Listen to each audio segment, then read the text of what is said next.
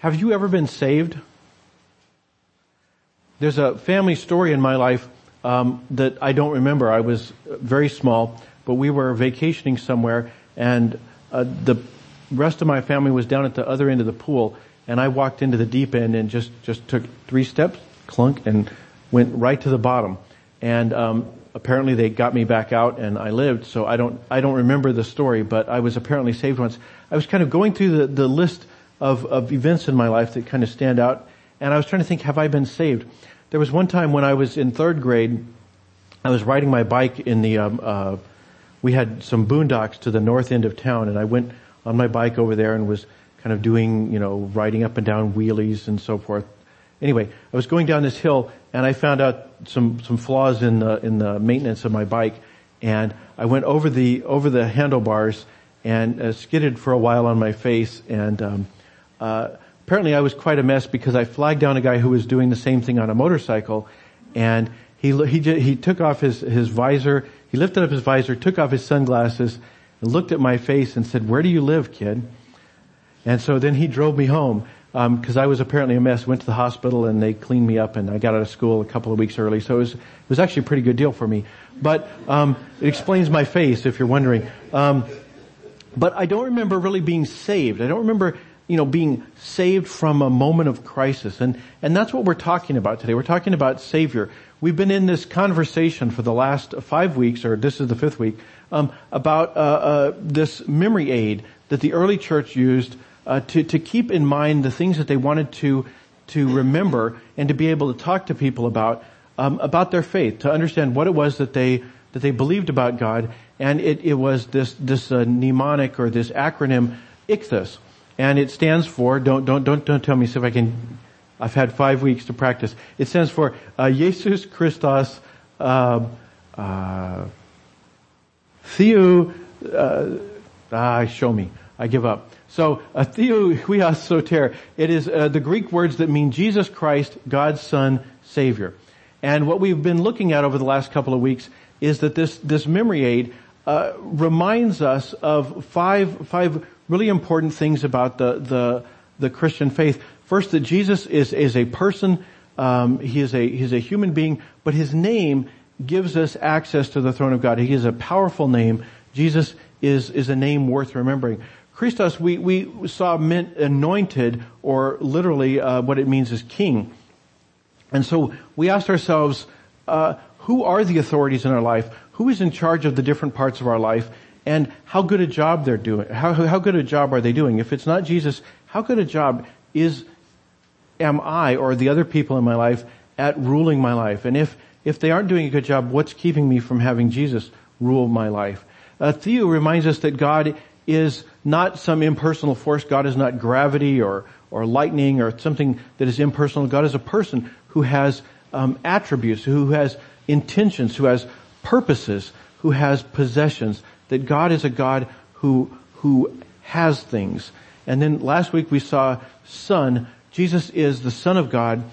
And what that reminded us of is that if God has made us his children, if we have become children of the Most High God, we have in Christ an elder brother, the perfect elder brother, the one who found us, who didn't stay at home on the ranch, but when we went and to a far country, when we went to a mud pie, started making mud pies, he sought us out and found us and said, God, the Father, Dad, wants to see you back at home. You go. I'll take care of this here. That he sent us back home so we could know that we could have a relationship with our Father. So we've been looking at these 5 points, and today we're going to look at the word Savior, because Jesus is a Savior. The word soter means Savior. It means somebody who saves you. I think there's a next slide somewhere. Oh, okay. Sorry. This art is all over the place. It's where we get the fish art on doors. It's where we get fish art on cars. So that's where ichthus means fish, and that's what we've been looking at. So I think now comes the slide. It's so cool to have there. Okay, so save. The word save means to keep from harm, to rescue from danger. It's exactly what you would expect. In this earthquake, I haven't seen anything in the news about it, but oftentimes in earthquakes people get trapped there. The door won't open. Maybe they're actually, the house, the building they're in collapsed and they're trapped under rubble or something. I don't know. We may hear stories like that as the news stories come out. Somebody who has been in a bad situation is rescued. We read in the news about the Coast Guard coming to rescue a boat that's in danger of sinking. We hear about firefighters who rush into a burning building and rescue somebody who's lost their. That's what most of us think of when we talk about saving, when we talk about a Savior. And that's really what the word means.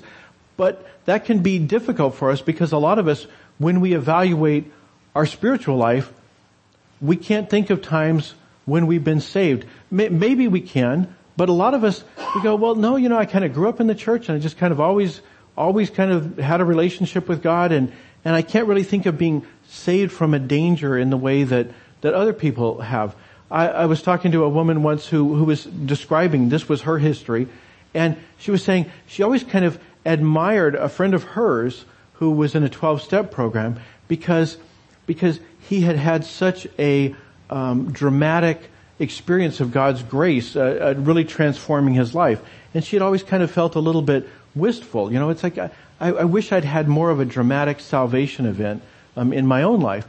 But because of the nature of her life, she hadn't. So as she kind of examined her life, she couldn't point to a day or a particular occasion where she was saved in some fashion that was clear to point to other people. So what I want to do today, and my guess is a lot of us are like that.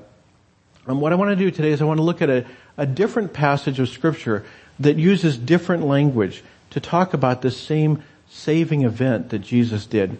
And maybe what it'll do is help us to understand a different aspect of salvation. And so what I'd like to do is take a look at this passage of Scripture from 2 Corinthians. Paul is talking about salvation. We see that right at the very beginning and end of this passage is clearly talking about salvation. He says, Jesus died for all, so that those who live might live no longer for themselves, but for him who died and was raised for him. This is very standard salvation language we find all through the Scriptures. Throughout the New Testament, we see the way that Jesus is a Savior who died and was raised for us. And Paul is right on the same page there.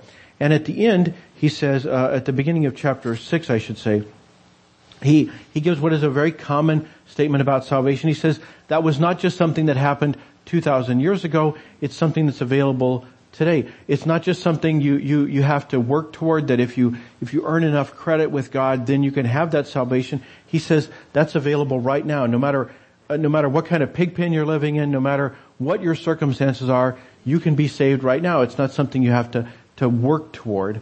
I mean, it's not something where the offer has expired. He says today is the day of salvation. So that part of this passage is very standard, very typical of the way we see salvation discussed throughout the Scriptures. But then in between those bookends, Paul says something that's very different. He gives a really different metaphor to help us to understand what salvation is like. So what I want to do is I want to look starting in verse 16. He says, from now on, therefore, we regard no one from a human point of view. Even though we once knew Christ from a human point of view, we know him no longer in this way. He says, you look around, you see things differently. Something has changed in you, and it makes you see the world differently. Yesterday, when I was at the Boy Scouts putting up the bulletin board things at the Brother Francis shelter, what I noticed was everybody who was missing teeth, because I was missing teeth. I've been to the Brother Francis shelter many times before, and it just never really jumped out at me. But because I'm missing a tooth, suddenly I'm noticing who does and does not have a full set of teeth. It's just suddenly something, I'm seeing the world differently because I'm different. It somehow has changed my perspective. And he says, why is that? If anyone is in Christ, there is a new creation. Everything old has passed away. See, everything has become new. He says, because we are in Christ, we see the world differently. We have been changed. We begin to see the world not the way we used to, not from a human point of view, but from God's point of view. We begin to see the world as it really is in God's point of view, from God's perspective. He says everything has become new. This passage, sometimes we may miss what he's getting at here because we're so familiar with a piece of what he's got to say. We hear it as the words of assurance of pardon.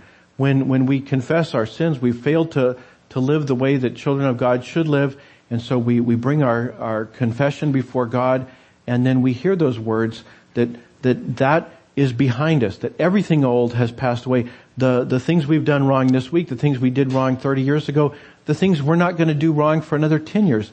Everything old has passed away, and it's true, and it's a great assurance.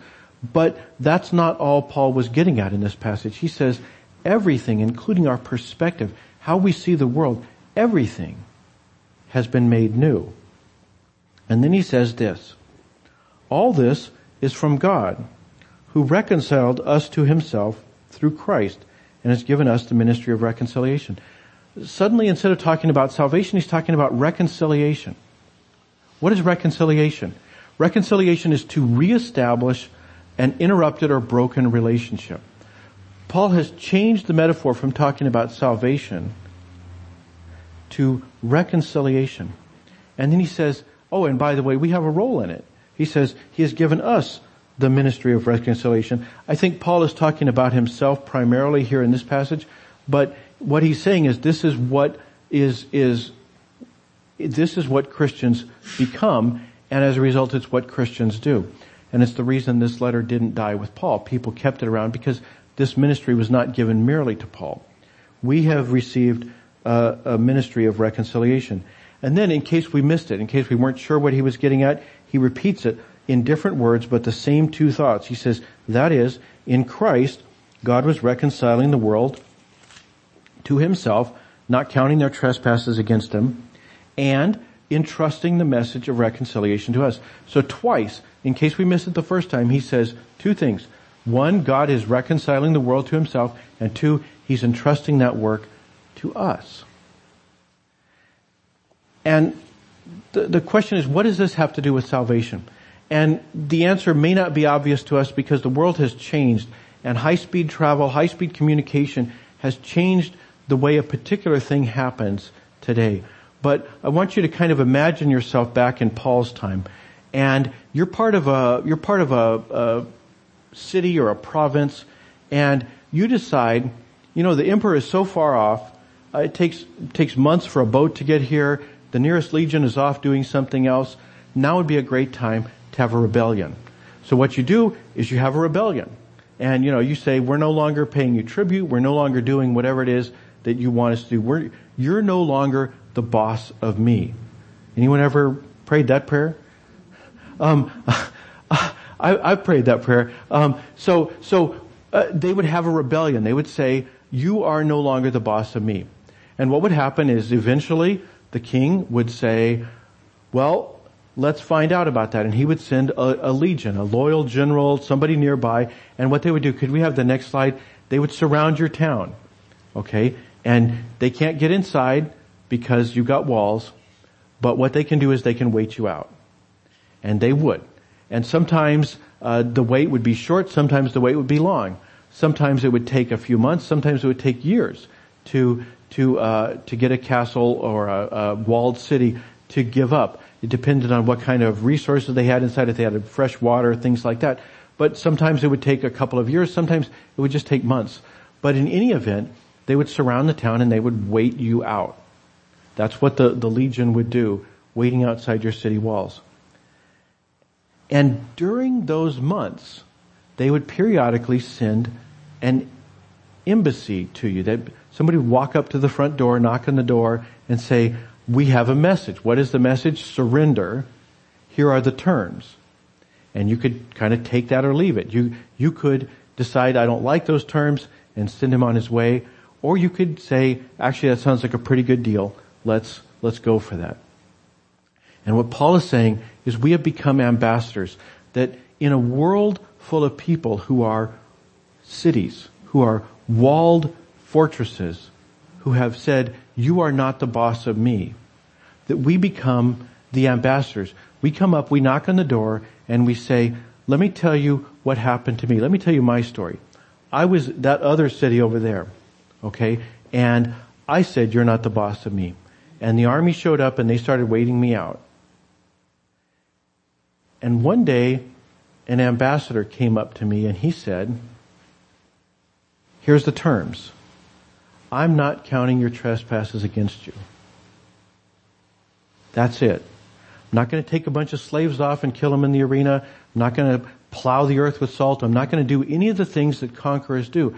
I am not going to count your trespasses against you. He says, that's what happened to me.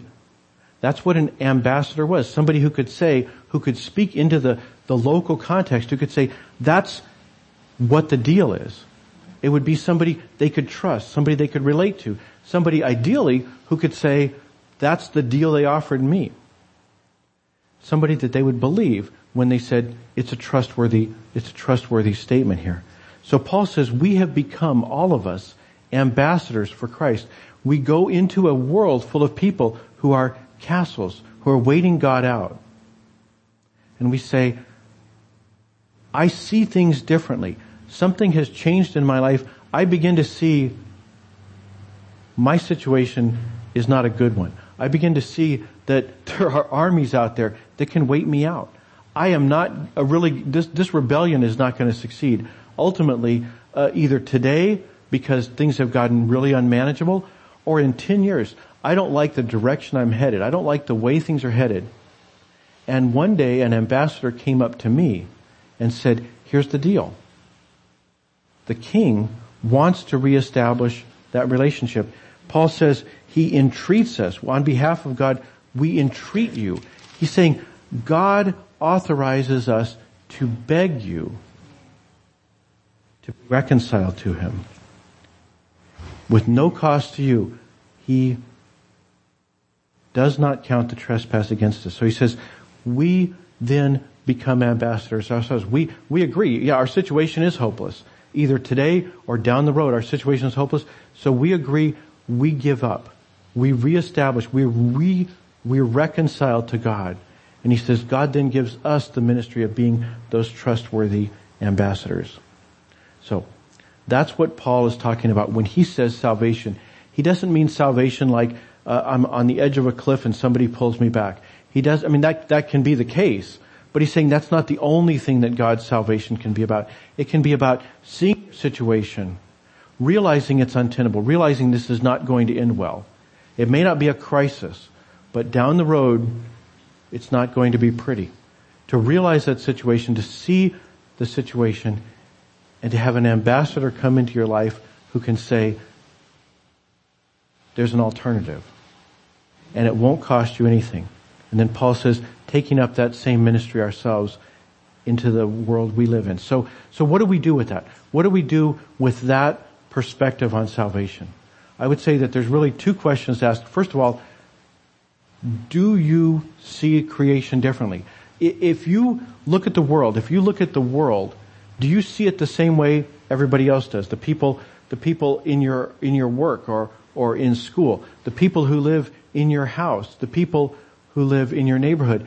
Do you see the world pretty much the same way as they do? Because if so, you've either got an exceptional group of people, or else maybe you aren't a new creation yet. If you haven't gotten some sense that you're beginning to see the world differently, then maybe you aren't a new creation yet.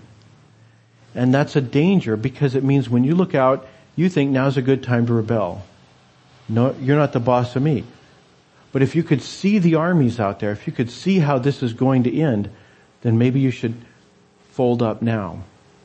That's the first part. The second question is, are you an ambassador? Have you become an ambassador to the people in your house? Not an army. We're not called to be the army surrounding the city. Our job is not to say, you're in trouble and this is going to hurt. Our job is to say, let me tell you about the really good deal I got when I was in that situation. I was in exactly your situation. I had declared my province in rebellion, and I got the best deal ever. That's the offer that we're called to go knock on doors of castles with.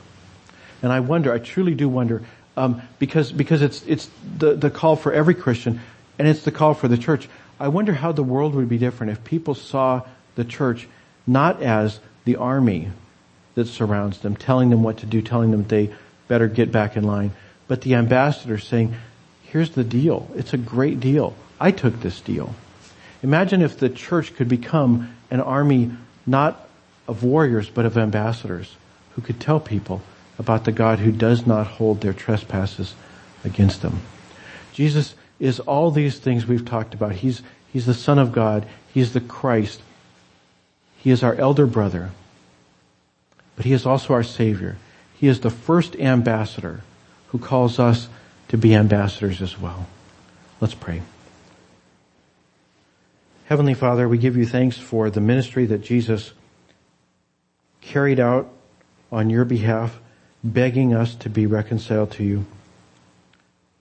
And we pray, Lord, that as we begin to see the world differently, as we begin to see how hopeless our situation or the situation of people around us is, that you'll give us the courage and the honesty to come up and tell our own stories, to say what kind of a great deal you've given us.